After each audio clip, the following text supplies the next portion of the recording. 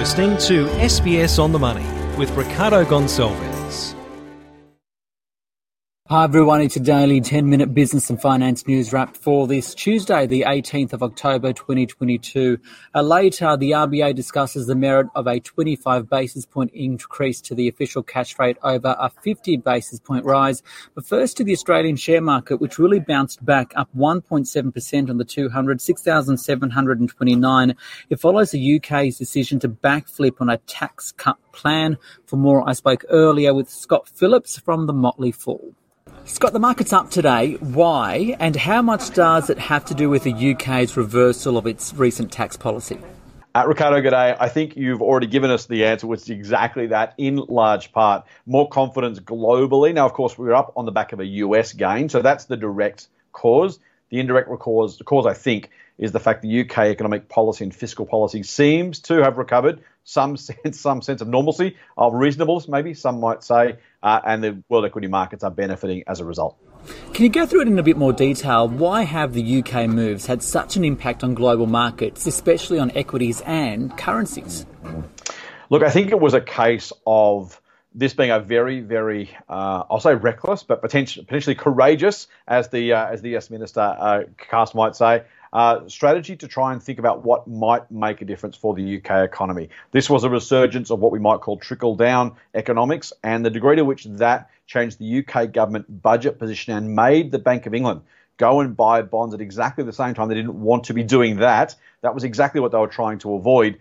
Really put the world into a bit of a spin. Was it ever as big a deal as it seemed? Probably not on a global scale. The UK is important for financial markets, probably not super important economically for the rest of us, but it really did, I guess, make the market wonder.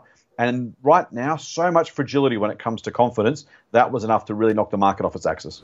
Okay. I guess it also means that fiscal policy in the UK is now more aligned with monetary policy, with the Bank of England lifting rates. What about here? We heard from the Reserve Bank and its October board meeting minutes. What did you take out of it? That they are absolutely resolute in what they're planning to do, or they are going to continue to raise rates. They have inflation in their sights. And thus far, at least, they're not going to be pushed off that aim. They also, though, talked about the fact that increasing by a smaller amount, as they did last time, lets them go longer.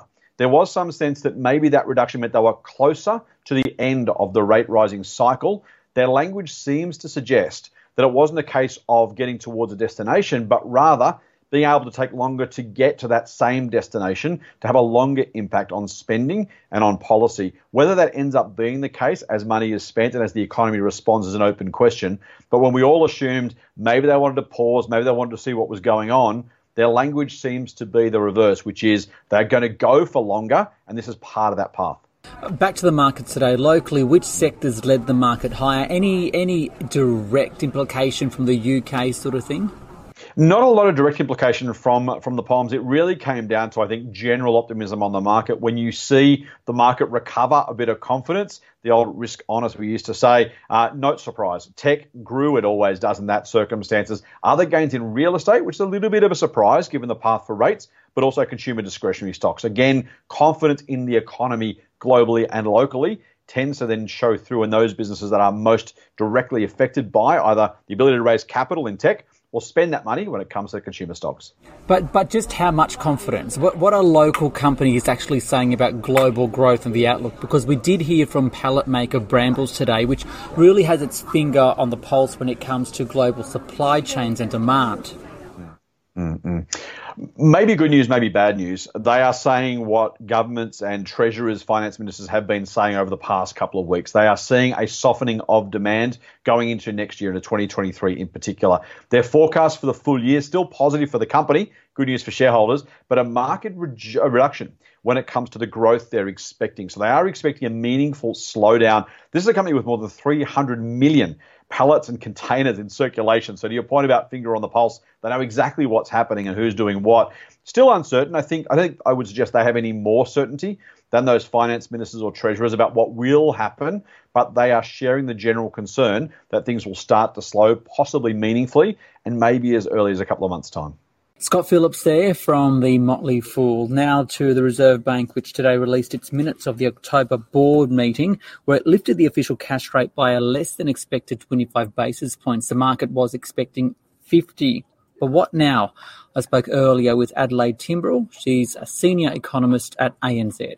Adelaide, the RBA minute's out today. It opted for a 25 basis point rise instead of 50, as we know from the results of the meeting earlier this month. But do we know why now? Yes, so the Reserve Bank has cited a few reasons for their 25 basis point hike.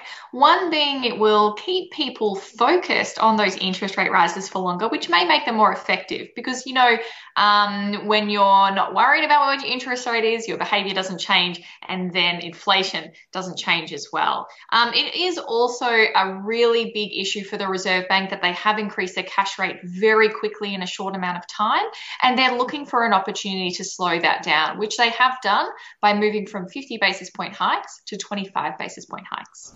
Still, ANZ saying that the minute suggests a 25 basis point rise next month is the most likely outcome, even if the latest inflation read or the next inflation read is hot. Why? It does seem from the Reserve Bank's perspective that they are hoping to slow things down to the 25 basis point hike and use the number of months rather than the size of the hike to determine the final outcome of the cash rate. So it does look like they're not planning to go back to 50 basis point hikes, even if the inflation data is strong. They're hoping to just keep going one by one to get the outcome they need. What this means is that if inflation is higher than expected, the Reserve Bank's more likely to hit another 25 basis points on the December meeting. And then again in February. February is already in our ANZ forecast, but December would be more of a scenario if we do see that really strong inflation print. So more interest rates to come, but does it change where you think there'll be a peak in interest rates?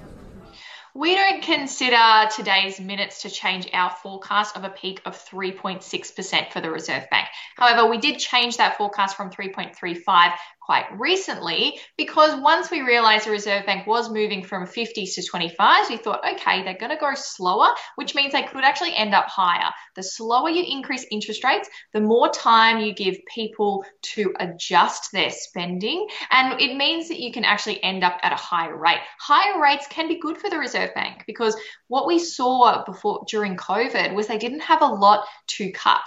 And so the higher they end up, the more rate cuts we have up our sleeve if something goes really wrong in the economy. And we're not expecting something to go wrong in the economy per se, but I think the last 2 years have taught us that surprises can and do arise. And the RBA has once again reminded us that it does take some time from when the RBA lifts the official cash rate to when it actually impacts repayments on mortgages.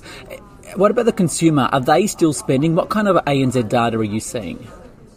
We have ANZ data up till mid-October for consumer spending, and what we're seeing is that in aggregate, there is no slowdown in spending. The only weakness in spending we're seeing reflects seasonal trends. October is not the most exciting month for the retail sector, but there's nothing in what we're seeing in the data to suggest that a slowdown has begun. Travel agent spending has continued to grow. Furniture spending is really solid. This means that really big ticket items, which are the first to be delayed if people are worried about their finances, are not slowing down. And when we look at smaller ticket little luxuries like dining and takeaway or clothing, we're seeing the same thing, no real slowdown. Next year is when we're much more likely to see a meaningful slowdown in spending. That's when those fixed rates expire. That's when every single household starts to actually feel the impact, because the Reserve Bank is increasing the cash rate every month. But if you're on mostly a fixed mortgage, you're not actually feeling that in your day-to-day. And if you've got a really big offset account, and the average offset account is about 18 months worth of prepayments on a mortgage, then it's actually going to take a while to really feel the pain that creates a change in consumer spending. Adelaide Timbrell there from ANZ. This SBS On The Money podcast is provided for informational purposes only. The content on this podcast should not be understood as constituting advice or a recommendation. It is not personal advice and does not consider your personal circumstances or objectives. You should contact a licensed professional before making any financial decision.